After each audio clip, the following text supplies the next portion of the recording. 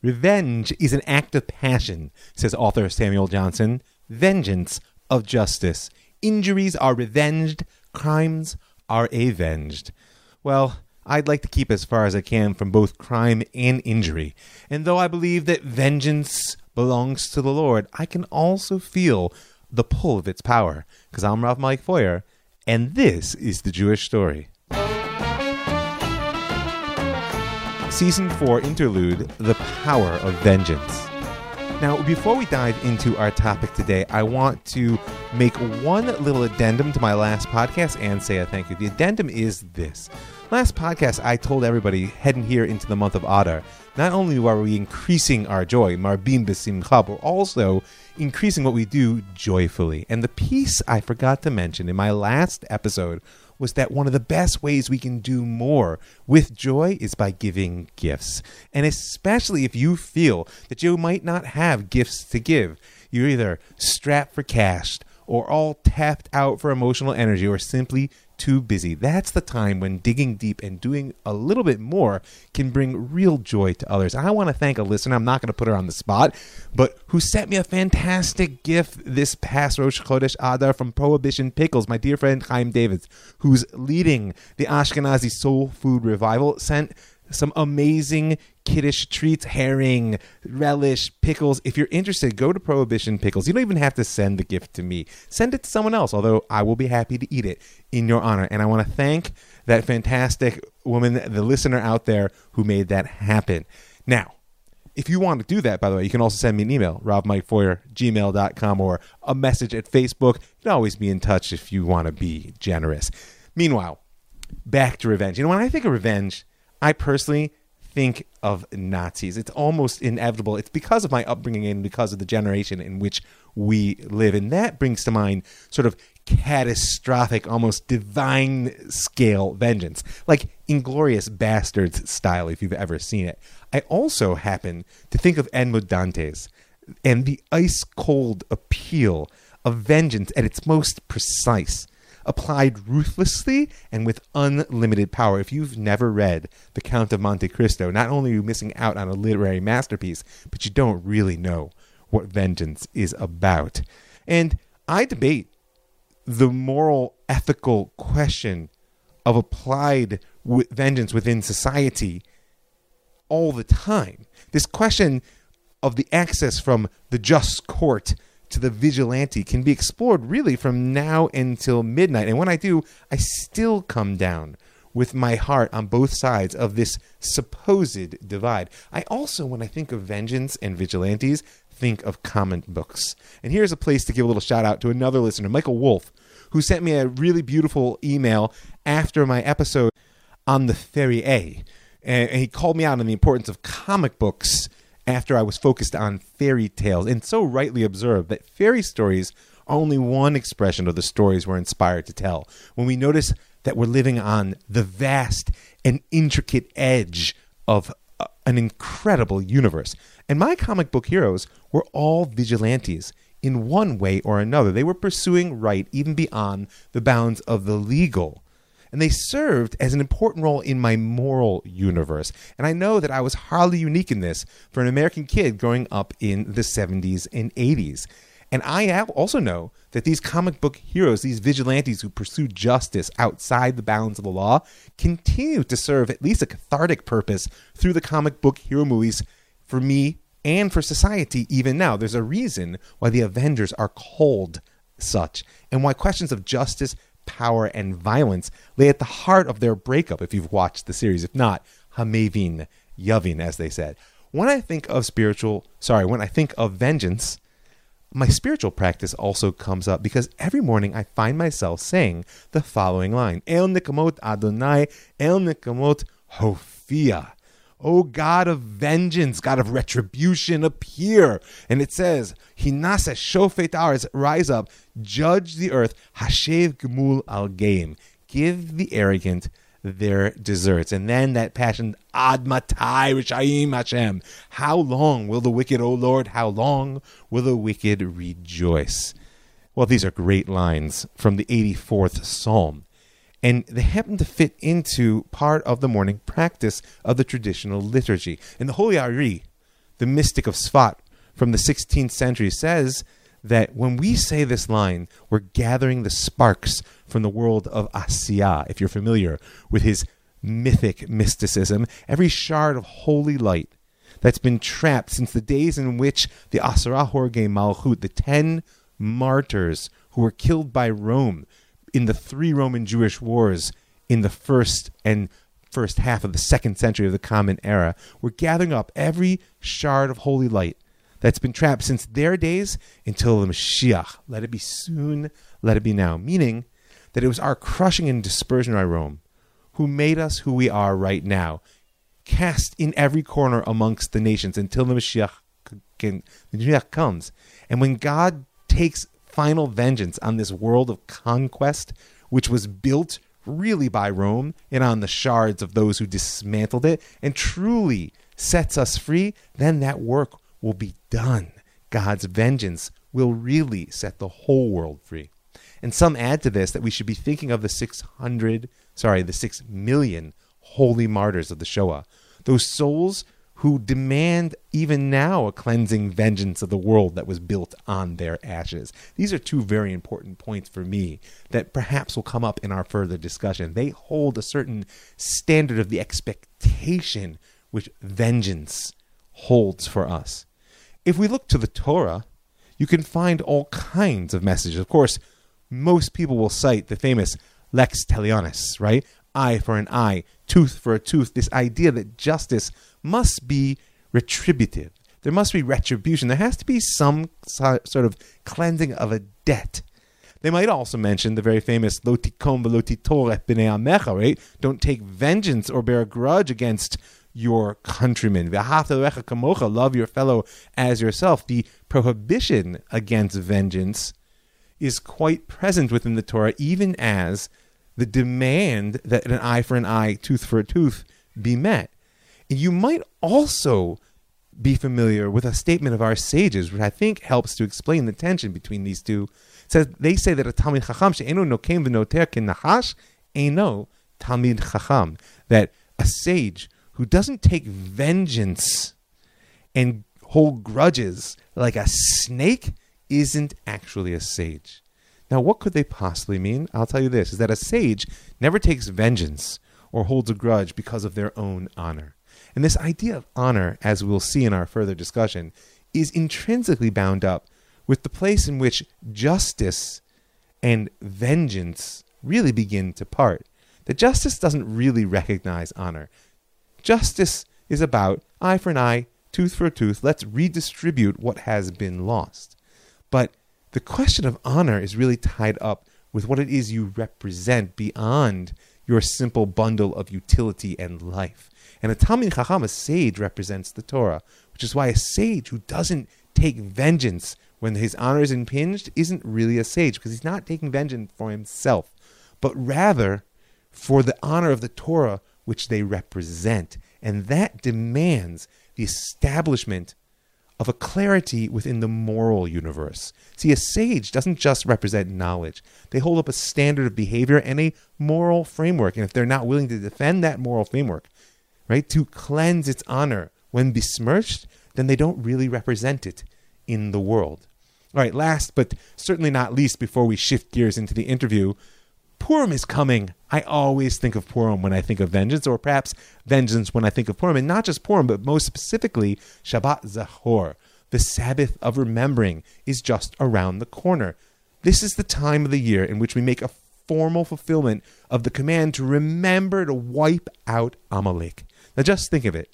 Just because these people had the spiritual chutzpah to attack Am Yisrael at the heights of our divine glory, as we're coming out from the Red Sea, 10 plagues, pillar of fire and smoke, smashing the 600 chariots of Pharaoh there between the sides of the sea.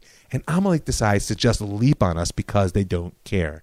As our sages say, they cooled down the divine mission. They cast a little bit of cold water on the fiery, godly face that Am Yisrael was showing to the world. And because of that, God declares a blood feud with them through the end of time. Yad al Kes Yad, my hand upon the throne of God, that God will have war with Amalek down through the generations.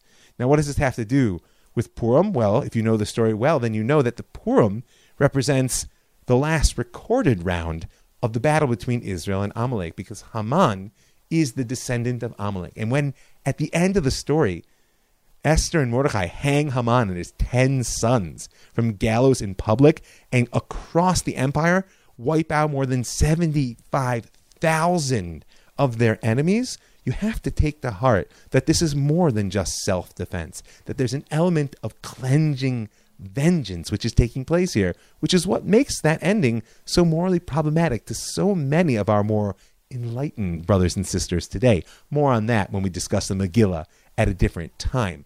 But for now, I'll just close with this. How did we get here to this discussion of vengeance? Well, don't forget, the last linear episode I did was on the Munich massacre, when 11 Israeli athletes were murdered by Black September terrorists in the Munich Olympics of 1972. And at the end of that episode, I spoke about this wrath of God operation ordered by Prime Minister Golda Meir, this determination that the Israeli government took as a political body to not just prevent, but to hunt down and kill in an act of clear vengeance, or call it justice, we'll talk about that soon, an act of revenge to hunt down and kill everyone involved in the Munich massacre. I mean, you can understand how the kidnapping and brutal murder of 11 citizens in the most public forum imaginable created a debt of blood and honor. The question is it the role of governments to cleanse that debt? And in order to discuss both that specifically and the broader role that vengeance, revenge, call it what you will, plays within our social consciousness, I think there's a need to speak it over with an expert, if such a thing as an expert on the question of vengeance can possibly be found. So I'm here with Thane Rosenbaum, American novelist, essayist, distinguished professor. He's the director of the Forum on Life, Culture, and Society hosted by Touro College, legal analyst for CBS News Radio, and author, most importantly for the present discussion, of a book called Payback, The Case for Revenge. Hi, Thane. How you doing? How are you, Michael? Enjoy hearing your voice, and let's have fun here. I'm really excited. I really appreciate you taking the time to talk to me, especially about what for many people is such an edgy topic, revenge, or vengeance, as you may want to distinguish it. And before we get into the details of the book, which I did read, by the way, I really enjoyed it. I highly recommend people take a look at Payback, The Case for Revenge, if they're interested in the sort of moral and social questions behind the role that revenge plays in our society. But before we get into the kisses of the book, I want to ask you a personal question, which is, how did it come about that you decided to engage something like the case for revenge? Where did that come from when there are so many things to think about? That's such a good question. You're forcing me to go back a number of years now. I had written an earlier book. I've been a longtime law professor, and I wrote an earlier nonfiction book, The Myth of Moral Justice, Why Our Legal System Fails to Do What's Right. And I thought about, what that book was really about, right? And it really was about how people feel unsatisfied when they go through the legal system. Even Kafka, in his Before the Law parable, which appears in the trial, speaks to this idea of the kind of, the whole point of being the Kafka-esque concept is that it would make no sense, right? And that there would be real feeling of moral clarity and closure. And so really, that book was really a moral indictment of the Western legal system. And then so I thought, well, what would, since one of the things I said about that legal systems fail to provide repair, right? Which is, of course, in America, everyone thinks of tikkun or tikkun olam. And that's not what I was thinking. I was just saying that wouldn't be great if legal systems provided moral justice as well as legal justice. And so that it would, the outcome would make sense to the moral universe as well as it would make sense to lawyers. And then it seems to be going out on a limb for a law professor. Did you get you must have gotten some fairly strong responses from that stance. Yes, mostly negative. I spoke all over the country. I think the New York Times reviewed the book 3 different times because it really did strike, a lot of nerves. Yes, law professors, lawyers, judges were very upset by this book because it was really a moral indictment of what happens when you, again, as Kafka would say, come before the law. And so then I thought, well, if this is really about an appeal, a cry for repair, for what I would call restorative justice, as opposed to purely retributive justice, right? So the idea would be, how do we restore moral balance to relationships, right? It's Mm-hmm. one thing to punish, but could we do so? Can we go more than punish? Can we make victims feel better? And then I really thought, well, then how have we done this even before there were legal systems? And that took me to revenge, because I realized that revenge has a bad rap, right? Everyone thinks of the word as something they would never accept, that they're prone to, right? I'm not a vengeful person, is what a person would say. You Sure. know, we say in the book, I talk a lot about the way in which people back out of the statement by saying, "Oh, no, no, no, no, no, I'm not interested in revenge. I'm only interested in justice." And people say this all the time. So the book, as you remember, has many anecdotes of people backing away and say, "Oh, no, no, no, it's not that. I'm really interested in justice." But I would say that the grand thesis of the book is that justice and revenge are actually the same thing. And we should stop backing away from vengeance. We should say that there's no justice unless victims feel avenged. You know, Unless this, a vic, yeah, go ahead. I'm sorry, this was the piece that really struck me because, I mean, you set up a paradigm. It's true. I received your message that in the end of the day, on some level, justice and vengeance are the same. But one of the distinctions that I felt that you articulated so well was the between the sort of rational, cold, blind stance of the legal system in pursuit of justice, and the emotional need that victims and even society at large, and we'll talk about also the moral needs, but the emotional needs in particular, to feel satisfied that justice has been done. And I want to ask you, because I think that there are many challenges that our society faces in the application of justice. And as you note in the book, many guilty people go free. And even when they're punished, there's still what you call a moral debt, which, like I said, I'm going to come back to. But I'm curious what you think it would look like to pursue vengeance within society in a healthy and productive manner. Because as you said, many people shy away because they have this image of sort of like violence run amok when you talk about vengeance. But what does vengeance really look like when it functions in society in a healthy and productive manner? The key thing, and this comes up a lot in movies, by the way, revenge movies, as Oh, you know, in the yes. book, figure in greatly into the thesis, because on the one hand, we're told that vengeance is a terrible thing and we should be embarrassed, and it's based on barbarism and primitive societies. But at the same time, no one walks out of a revenge movie early and saying this is disgusting. People only, they cannot leave until they know that the wrongdoer receives what's deserved. And That so, profound but sense of satisfaction you speak about. right, and again, remember, satisfaction is an interesting word, right? Because it's not gluttony. It shows you the word satisfied. To be satisfied, say when you're at a dinner table, means I've had enough, right? I don't need Mhm. more than enough, and that's what an eye for an eye means. People think it means bloodthirstiness, right? Right. Barbarism. But no, actually, it means satisfaction. It means that I take exactly enough for me to be satisfied, not more. Because if I'm disproportionate, I'm only going to invite a retaliatory strike of revenge, right? That's what blood feuds do. They never end. It's just a recycling of revenge. By the way, living in Israel, that must feel very tangible to you. Yeah, well, You I know, tell you, I did a series of episodes on the War of Attrition. I don't know if you're familiar with it, from yes, yes, 1970. And one of the theses that I put forward was that Israel deeply misunderstood the sort of blood honor culture of the Arab world and didn't appreciate that our stance of retaliatory attacks, which were always aimed to be as destructive as possible in order to deter, were actually constantly creating new debts of blood and honor, which the yes, Egyptians felt honored bound to erase. And then that sort of cycle of blood feud, as you called it, really was almost endless. yes. I mean, in fact, primitive societies would have predicted exactly what would happen to Israelis, right? They would have said, "You do understand what's going to happen." What's actually interesting about that in the book of Genesis, right? The rape of Jacob's daughter. Because that happens, remember, the brothers go too far, right? They wipe out an entire, City. tribe, right, in a city, right? They just literally wipe them out. And if I remember correctly, Jacob has this great response when he comes back. I think the first line is, "Look what you've done to me," right?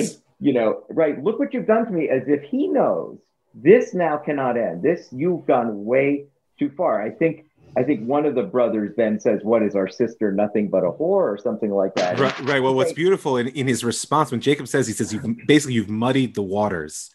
Yes. Right. Exactly. The moral clarity is gone, and the brothers respond, "Okay, but should they treat our sister like a whore?" And he has nothing to answer. Right. But it does introduce the idea of, measure for measure, getting it right. And that if one exceeds the proportion, if it's disproportionate, and you're right, in honor societies, look, Aristotle spoke about this too, right? That the moral worth of human beings, the moral character, is very much defined by whether or not a person is willing to let others take advantage of them, right? To be made to feel low and to accept that feeling of lowness and not to even the score, right? To settle the debt, redeem the debt, right? What does that say about one's moral character, that one is willing to remain in that inferior position? And so if you think of it in that way, you can see how these societies say, look, we are not, I mean, by the way, this is one of the great messages, even in the movie The Godfather, the opening scene is so interesting, because the Godfather says to the, Undertaker, he says, "I cannot kill the people that you raped your daughter, because your daughter's still alive." Remember, the Undertaker comes to ask a favor of the Godfather, right, on the wedding day, right? Yeah, when he can't refuse, right? Because he can't refuse a favor on the day the Godfather's daughter is getting married, and yet the Godfather, who is a professional killer, right, is disciplining the Undertaker. It's so powerful, right? Both of them they're both in the death business, right? In different capacities. Different ends of the business. Exactly. Different ends. Brilliant. Well said, Michael. Different ends. And the Godfather is lecturing. He says, this is something I cannot do. And you would say, well, why does a professional killer even care? Why does he even think that he has to explain this to the Whence the sudden moral qualms from someone who kills for a living? Yes. Why is he all of a sudden the righteous? And the answer is no, because he really is in the death business. And remember, comes up a lot in The Godfather. It's not personal, it's business. Right. He says this comes up a lot. So it's the same idea that this is a business. And in a business, I have to recognize what's allowable and what's not allowable. But I also recognize, the Godfather says, that it is morally and he doesn't say it this way, but it's essentially what he's saying. It must be morally and emotionally unbearable for you to know that your daughter was gang raped, and that remember that I love this. Speaks to a lot of Talmudic wisdom, and that when the boys left the courtroom, they snickered and laughed at you. I just love that. The Godfather knows that the story that the Undertaker just said, that when they left, they laughed and smiled at me as if we got away with murder. We got away with this crime. And he says that I will not allow to happen either, right? He says to the Undertaker, don't worry, I'll take care of it. I'll wipe the smile off their face. I'm not going to kill them. That's right. I'm not going to kill them. They are going to absolutely receive what they deserve. And I just love that scene. It reminds me again of the story from Jacob and Dinah.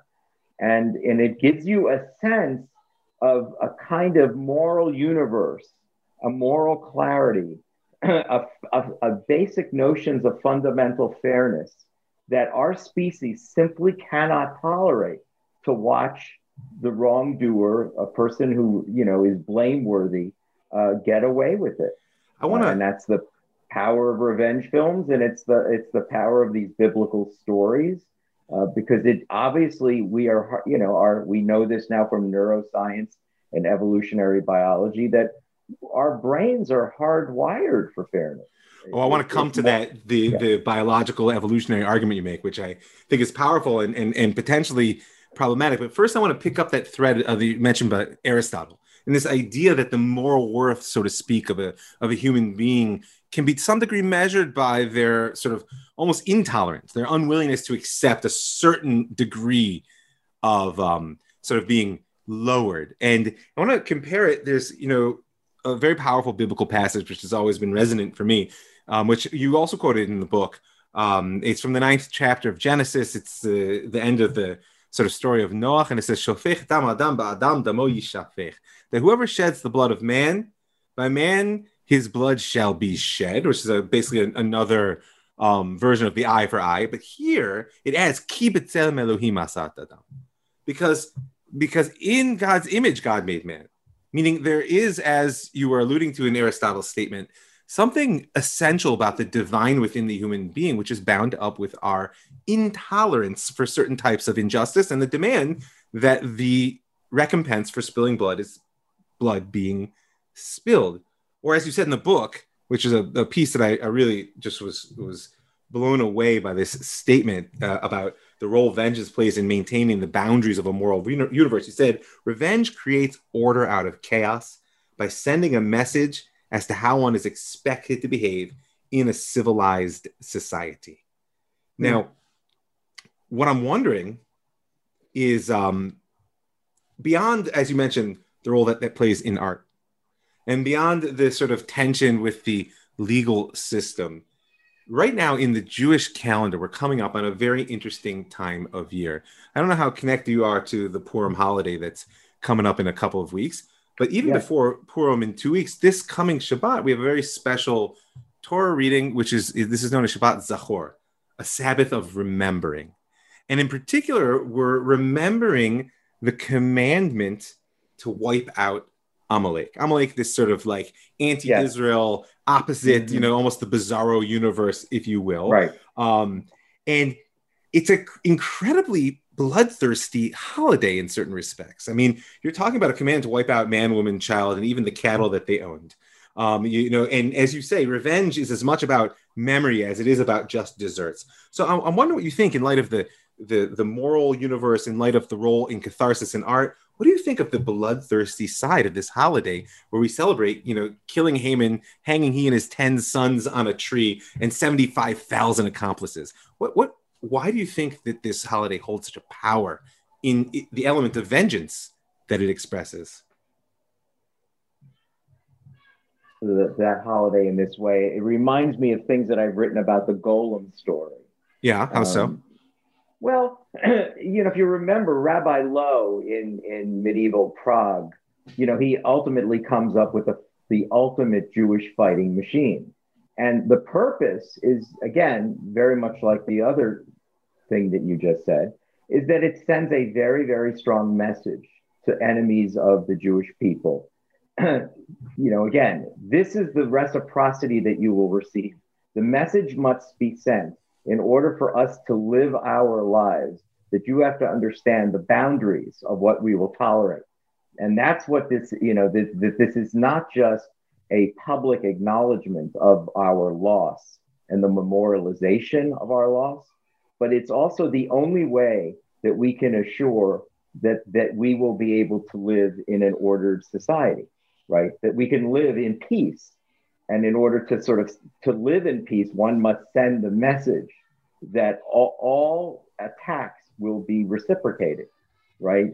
And in some cases, when it's, again, disproportionate, its intent is to send a message. Again, it often backfires, right? Because that's the whole point for measure. But I think that, in the end, the whole concept of the lex talionis, the law of retaliation, it served humankind, as the only legal system that existed, right? The only thing that existed was the recognition that retaliation would be forthcoming and that you were forced to think about how bad it would be. That was the whole idea of tit for tat, sure. Right? It's the acceptance of the golden rule, do unto others as you will. If tit for tat essentially says, if you continue to cooperate with us, we will cooperate in return. And then you will cooperate. But if you defect, if instead of cooperating, you attack, we will attack in return. Now, our first attack will determine whether or not there will be a recycling of attacks, right? The blood feud. And so that's why, as I say in the book, it's not about bloodthirstiness. Revenge is the work of accountants. It's not the revenge of barbarians. That's exactly why I'm asking about the Purim story, because I find it strange. And in fact, I encounter a lot with my more, progressive students, a deep discomfort. I mean, you read the end of the Purim Megillah, the story of Esther, and it's a slaughter. It is a slaughter, not just a slaughter, but it's a rejoicing. We are rejoicing. I mean, the famous line, "V'nafochu," right? "Asher yishlutu Yehudim b'sonehem," right? The Jews ruled over their enemies. Something which, of course, for a couple of thousand years was nothing more than, I almost think of this as a ritualized revenge fantasy. And yet some people are very deeply uncomfortable with it today. And I find amongst some of my more conservative religious friends, particularly here in the land of Israel, there's almost a thirst for this type of moral clarity. It just makes it a crazy holiday in some ways. Yeah, well, that was why I mentioned the golem, because the golem ends very differently, that tale, right? Because there you have the rabbinic wisdom of the rabbi saying, I will disable the golem, but the message has been sent that I can't even control the golem if he is sent off into the world to redeem the debt that's owed to Jews against, vicious, murdering anti-Semites, right? At that point, if I unleash the golem, all hell will break loose.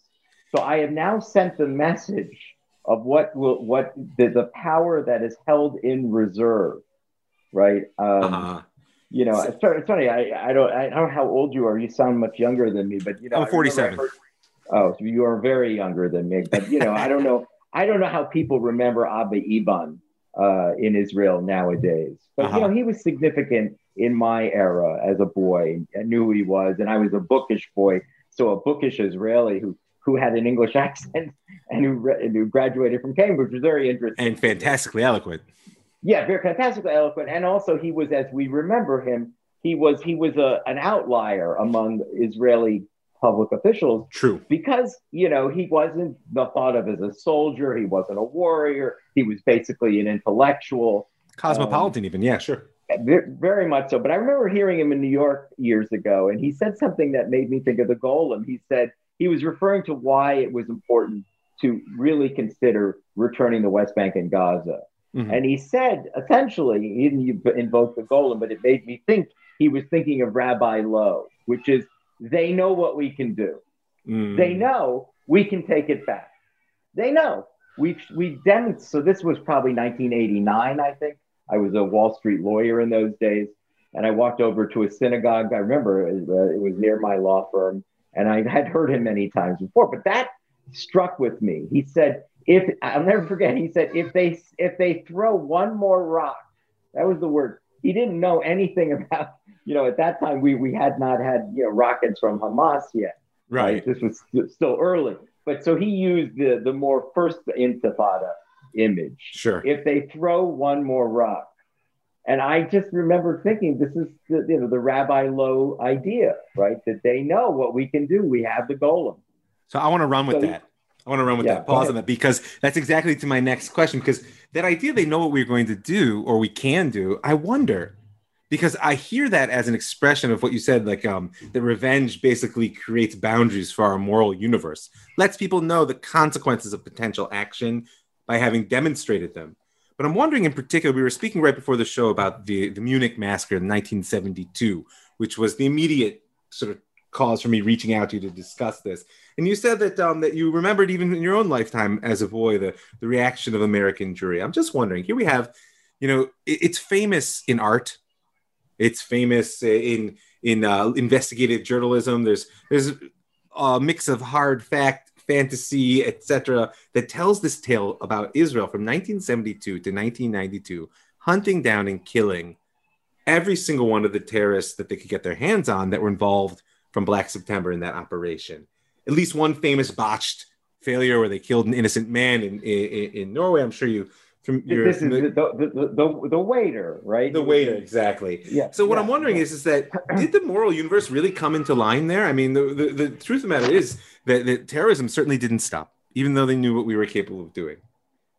Well, Yeah, go ahead. you go. No, no, no. Go ahead, Michael. No, I'm really just wondering, do you think that it's an aspiration that vengeance bring the moral universe into being? But the reality is that not everybody plays on the same moral playing field. But I'm very Kantian when it comes to this, and I discussed, Kant in the book because Kant, for him, revenge was a moral imperative. It was not even a question. In fact, there's that really great anecdote that Kant says that if the world had come to an end and there was only two people left, say, on an island, and one of whom was an unpunished murderer, and the world was now coming to an end, and those were the last two people, the murderer must be punished and killed before the world comes to an end, because it would be a moral stain on us to have allowed someone to go unpunished. Now, the anecdote says, well, yeah, but the world's coming to an end. What's the difference? What difference does it make? Right. Right. And Kant says, oh, it makes all the difference in the world because it sends a message of what you were willing to allow morally, that you allowed yourself to live in an unjust, immoral society where you allowed someone to get away with murder, even though he was going to be killed anyway. The world was coming to an end. But he needed to be punished. He couldn't simply just, be wiped out with the rest of the world. The message of the moral clarity was still ultimately essential, obligatory, imperative. So Because he would say, this is just a moral duty that you don't even sweat it, right? So like when someone says, well, we don't believe in capital punishment because that makes us in the same position as the murderer, Kant would laugh out loud. He would say, what a moron to say such a thing. What do you mean? No. We are in a very different position. The murderer, to him, it was a world of desert. Literally, he used the word desert. What is deserved? What is deserved? It is not about the person who has to undertake the methods of how one the act of vengeance. The act of vengeance, how one redeems the debt. That person has a moral duty to do it. We don't judge him. He's not doing anything other than what the murderer insisted on being done to him, right? That this was a moral obligation. And so, we should be able to have at least the moral distance, the moral clarity that the society that undertakes the punishment is not clearly in the position of a murderer. So anyway, the idea of, well, what happens in the hunting down of Arab terrorists for Black September and saying, well, it only actually inspired further acts of terrorism. If one is Kantian about this, right, they're saying, but it doesn't matter. I'm not worried about the retaliation right now. What I know, the only thing I know for sure is that each one of them must die. That's it. And I understand there are going to be consequences for this. And one could later look upon this and take a tabulation, a score. Did we really actually even the score? And you could make the argument, maybe we didn't. Actually, we never, in the end, we never really even the score because the recycling just continued on. But in a Kantian perspective, in a Kantian universe, it would say, yeah, but that doesn't matter. Which is why Kant also would say, it doesn't matter that when the brain is hardwired to think, and poets, of course, have written that revenge is sweet, but we know that also revenge leaves a bitter aftertaste. In other words, after it's undertaken, it's not true, even in art, by the way, that the avenger is happy. No, almost never, yeah. That's not it. But Kant would say it doesn't matter. It's not about happiness. It's what's required. This must happen regardless of how one feels afterward. There's that wonderful scene in the comedy that I don't know how well known it is in Israel, the Princess Bride. Oh, I know it sure well. So there's that great line when Inigo Montoya has this line he sets up from the very beginning that he says there's a six-fingered man who killed his father. So he rehearses the line. He says, "My name is Inigo Montoya.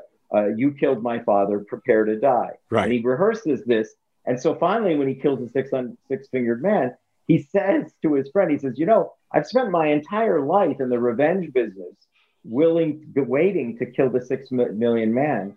And now that I've killed the six-fingered man, I have no idea what to do with myself, right? Which is a good line. He said, this is sort of what I've set myself up to do. But it still doesn't matter. The ambivalence doesn't matter. The directionless doesn't matter. Only that matters is the moral requirement. Right, and that's what you really mean by moral imperative, that aside from any utilitarian outcome or equations, that there is simply an act which is required. Yeah, and I don't know if I mentioned this in the book, but I remembered writing an op-ed when Steven Spielberg came out with the movie Munich. Great, right? I wanted to ask you about that. Perfect. So I wrote an op-ed. I can't remember. It was the New York Times or something. I can't remember. It was one of the New York papers. And I remembered I wrote it because I read that Israelis and Palestinians were both upset by the movie. That's what I read. And I thought, wow, that's fascinating. And the reason apparently Israelis were upset because it didn't make them, first of all, it made them seem that they just didn't, something like at one point, I think Avner drops his gun instead of when he tries to kill the first terrorist. And the Israelis says, no, Mossad, our people are not incompetent in this. Nobody drops their gun. But right. When we do this really elegantly and we're fast. Yeah, that's the pride, the pride there. Yeah. Do not make it seem like we don't know what the hell we're doing when it comes to this. That's the first thing. And the second thing was that the Israelis apparently didn't like that when the team, the assassination team. Right. The Avengers. The Avengers, sure. When the Avengers, after each of their assassinations, apparently in the movie, they're shown having an elegant dinner that Avner makes for them. They eat well. But the purpose is they're eating well, but their vengeance is not satisfied because they all argue among themselves whether they did the right thing and whether they should continue for the next assignment. So apparently Israelis were upset and saying, oh, no. There was no ambivalence for us. We don't look upon this. This is Steven Spielberg pretending that we didn't know what we were doing and why we do. We know exactly why we're doing it, and this is what should be done. And apparently the Palestinians were upset because they didn't think that the movie explained why they do what they do. Right. So I wrote an op-ed and I said, the Israelis really have this wrong because this is quite a compliment to the Israelis, the movie.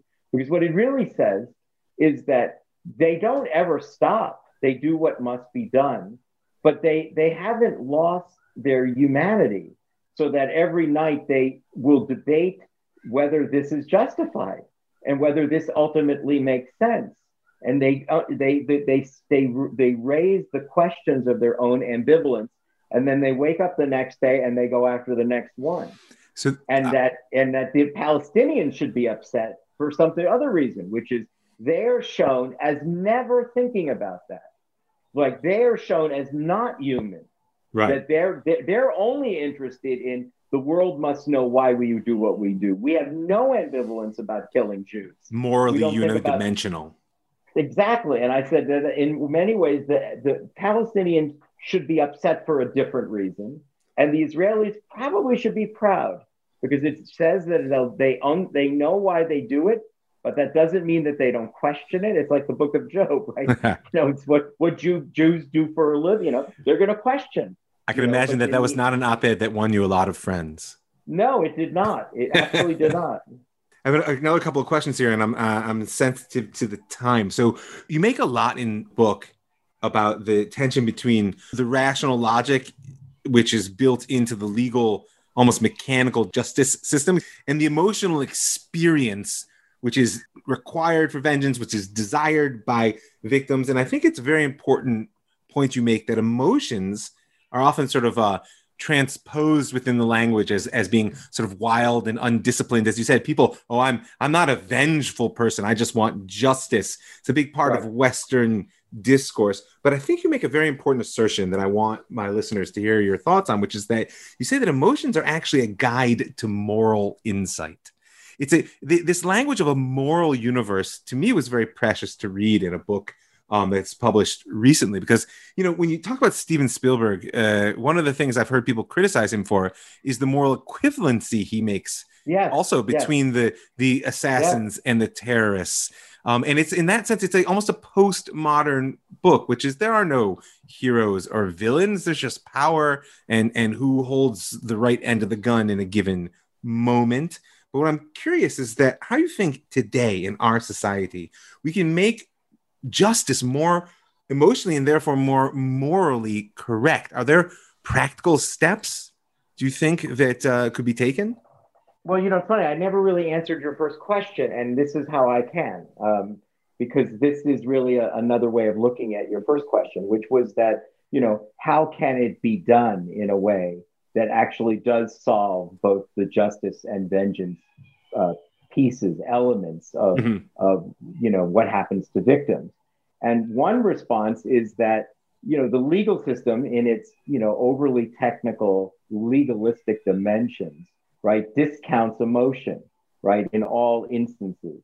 Yes, and so there are ways, right, actively so. And in fact, we talk about debts owed to society, not debts owed to victims, right? We refer to, this is why we punish, because someone needs to pay back the debt owed to society. But we really should be speaking about the double debt, a debt that's owed to the breaking of our laws as a society, and the debts that are owed to victims, and truly saying to them, look, we are not going to let you undertake your own act of private vengeance, self-help, but tell us what we can do, right?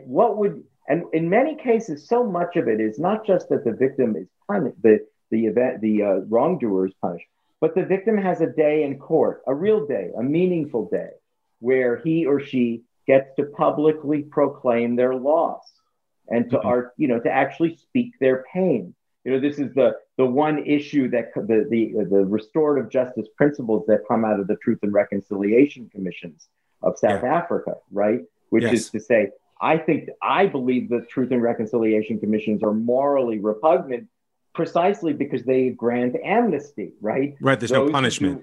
They're premised on an absence of punishment. That's right. But they get the first part right. What the argument they make is that we don't get the catharsis unless we grant amnesty, because we'll never know the truth, right? The wrongdoers will never tell us. Unless they feel that they won't be punished. Exactly. Unless they know. If we tell them the more truth you give us, the less punishment you receive, they won't shut up. They'll tell us everything they thought of. They'll think they will show every evil that they ever had, because they'll be afraid that later it'll come back that you left something out, we have to punish you. So the idea was that this would be a true bloodletting of wrong by granting amnesty if truth matters more than punishment. Truth, and to be able to reconcile oneself by knowing that the stories were told and a record was taken and a public proclamation was made of, this is what happened to me. This is what happened to me, right? And that is essentially what the Avenger is asking for. He said, oftentimes the Avenger, especially in art, isn't good at the job at first. They don't want it. Right. They want to be left alone. They don't know Krav Maga. They don't know Israeli martial arts. They don't know how to fight necessarily. All the great revenge films have this, what was the ambivalent Avenger. And then they go about doing it because, again, it becomes the moral imperative. But what it must be done. It must be done. It would be morally intolerable for it not to be done. But there are ways, I think, to satisfy both, which is to say punishment will happen according to the social contract and the rule of law, but it'll be done with a recognition that it's also being done to assuage, to satisfy the need, the emotional obligation, the emotional need to express the loss, right? To acknowledge the loss. And the tie between the emotional elements of revenge and the moral universe, right? That only if the victim feels avenged is there any righting of the wrong. right? So, Is there any restoring balance to the moral universe? so in a sense, what I hear you saying is that the courts could serve not only as the mechanism of justice, but also as a platform, the public square for the emotional satisfaction and therefore moral clarity that comes with giving the victim voice and place in almost that narrative of punishment and retribution and revenge, Yes, right? And excellent. What well said. Yeah. actually, I want to pivot Yeah. real quick before we Well, close. let me Yeah, well, you just, want to add something? Great. I just want to, yeah, I remember receiving a letter from a federal judge here in the United States who read the book. And he said, I was on a plane. He said, I was reading your book and it made me think that I had just made a mistake. Ooh. And he told me a story about how he had to dismiss a case. And he realized under the law, he had to dismiss the case, but he realized what he should have done is before dismissing the case, let the victims get into the box, into the witness box, and tell the story and take a public record of what happened. Let them tell. And he said, I could have easily done that, given the person 20 minutes. And I realized it never occurred to me that it would have been a way for me to do something. Under the law, I had to dismiss the case. But what had happened was so horrific, it deserved to be heard. And it would be easy for me to allow in this palatial courtroom, give a person an opportunity to be heard. I think that's really, to me, it connects also to the Purim story in the sense that, you have a story which is publicly read every year. It's an obligation on, every Jewish man and woman to hear it. And think about all the years in which Jews were sort of on the outside of the systems of power and justice that might have given actual redress to our wrongs. Still, there's that sense of the assertion of moral clarity of taking vengeance on the enemies. It's a powerful story. I want to pivot before we end to a recent event, because you spoke a lot in the book about how also vengeance can help maintain social boundaries, certainly in the sort of legal system, pre-social contract, as you called it, world. But even within the society today, there's a sense that a person should know if they cross a line, they'll be punished, they'll be sanctioned.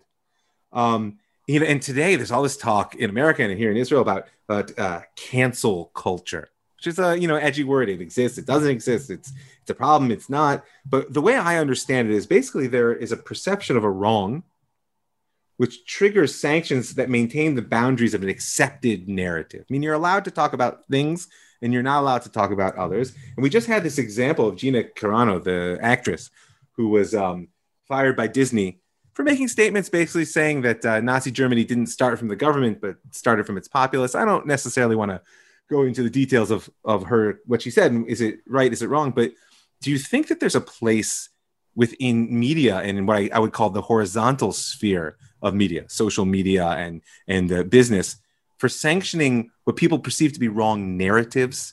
I'm very incredibly troubled by cancel culture, and in part because my last book, my most recent book, is a book about free speech. And by the way, I know we probably don't have the time for this, but something you said earlier made me think of the new book, because in the book I talk about how Israel, most people don't know, most people outside of Israel don't know, that actually doesn't have a constitution. You have basic laws. There was some thought, right? Yeah. There was some thought that one day you would have a constitution. I'm praying every day. Right, but there really isn't. And people are surprised when I've done public lectures, talk about the book, and I say, the Israelis actually don't have a basic law about free speech. Everyone has it, they believe in it, but it doesn't exist. It's not actually a basic law. However, what is a basic law is human dignity. Yeah. The respect for other human beings, right? And I talk about how important that is, because even in European societies, free speech is not allowed to trample over the human dignity of other human beings, right? That it's only in the United States where neo-Nazis can march into a town of Holocaust survivors, and the government will protect the Nazis and not the Holocaust survivors, right? Because the free speech of the Nazis is considered more important than the profound sensitivities and the traumatic memories of Holocaust survivors. Which is how you then get Mayor Kahana and the JDL meeting those Nazis with baseball bats in the 70s and 80s. Yeah, and by the way, I wrote a book about free speech, but no, I do not believe in cross burnings and neo-Nazis marching on Holocaust survivors. I actually have a very European take on this, or I would argue it's an Israeli take on this, which is that human dignity matters. It matters a lot. And that your free speech rights cannot be exercised if what it ultimately does is erases or cancels the human dignity of another human being, their own sense of citizenship and tranquility, right? Can I live in a society without being traumatized by the people that murdered my family, right? Simply because they still would like to do it again, right? And so therefore their freedom to speak to what they want to do cancels out my ability to be treated as a person of dignity in society, that I don't have to be afraid to go outside to explain to my children why those Nazis want to kill Jews, right? And so it goes to the what I would say. Most of my writings is a very victim-centered vision of a justice system, right? That it's victim-centered. Like, what is it that human beings need in order to function and be treated with the dignity deserved of human beings? Well, one thing is what Aristotle said: not to be made to feel low, right? To recognize that we need to they have to rise, because otherwise this is a sign of a real moral deficiency, moral character, and they'll never be able to live justly in a society, having been wronged and the wrongdoer being so unpunished. So let's go back to your last point. I'm sorry, I just wanted to deviate. That's all right. It's fascinating. Because I just thought it would be interesting to talk about human dignity, because it's in Europe and it's in Israel, Western societies, where dignity is treated as a right. And the United States, people don't realize the word dignity does not appear in the Declaration of Independence or the American Constitution. We don't have it. It's not there. And if you look at the German Constitution, remember, again, written after the Holocaust, which makes sense, the word dignity is everywhere, everywhere. It's in almost endless, because the Nazis understood what happens when you deprive human beings of their dignity. The specific question was about the cancel culture of today, and how the way I see it is that the vengeance power here is when perceived wrongs basically are triggering sanctions that maintain the boundaries of an accepted narrative. And so to me, it almost appears like it's vengeance gone wild, because it's really maintaining what is not true or untrue, but rather acceptable and unacceptable. Right, that's exactly right. In fact, you reminded me why that got me into this last book on free speech, because it's clear that the cancel culture, that university life on campus is inconsistent with the concept, the principles of free speech.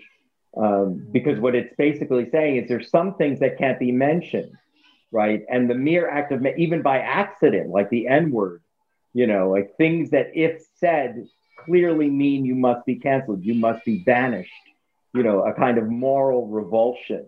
Yes. Right. That the mere fact that you're saying it's social ostracism, go away. And that is the antithesis of free speech, where even ideas or history can't be raised, because in order to raise them, certain things have to be said or explained, or words need to be used, and the words themselves are now forbidden. And so, yes, this anecdote I read about the Disney star, right? And I'll tell you what I found interesting about that, Michael. That was one of the first times where the sensitivities of Jews was part of the cancel culture. That's something that hasn't been discussed about this recent anecdote. Now, maybe it's not perceived in that way, which is to say, we don't ever talk about this in a way because it ultimately trivializes what happens to Jews in Germany by raising it, by equating things here as if this was on the road to genocide, to genocide, right? Like when Trump said this, it was essentially. And by the way, I've been on the record saying, I didn't vote for Trump, but he's not a Nazi.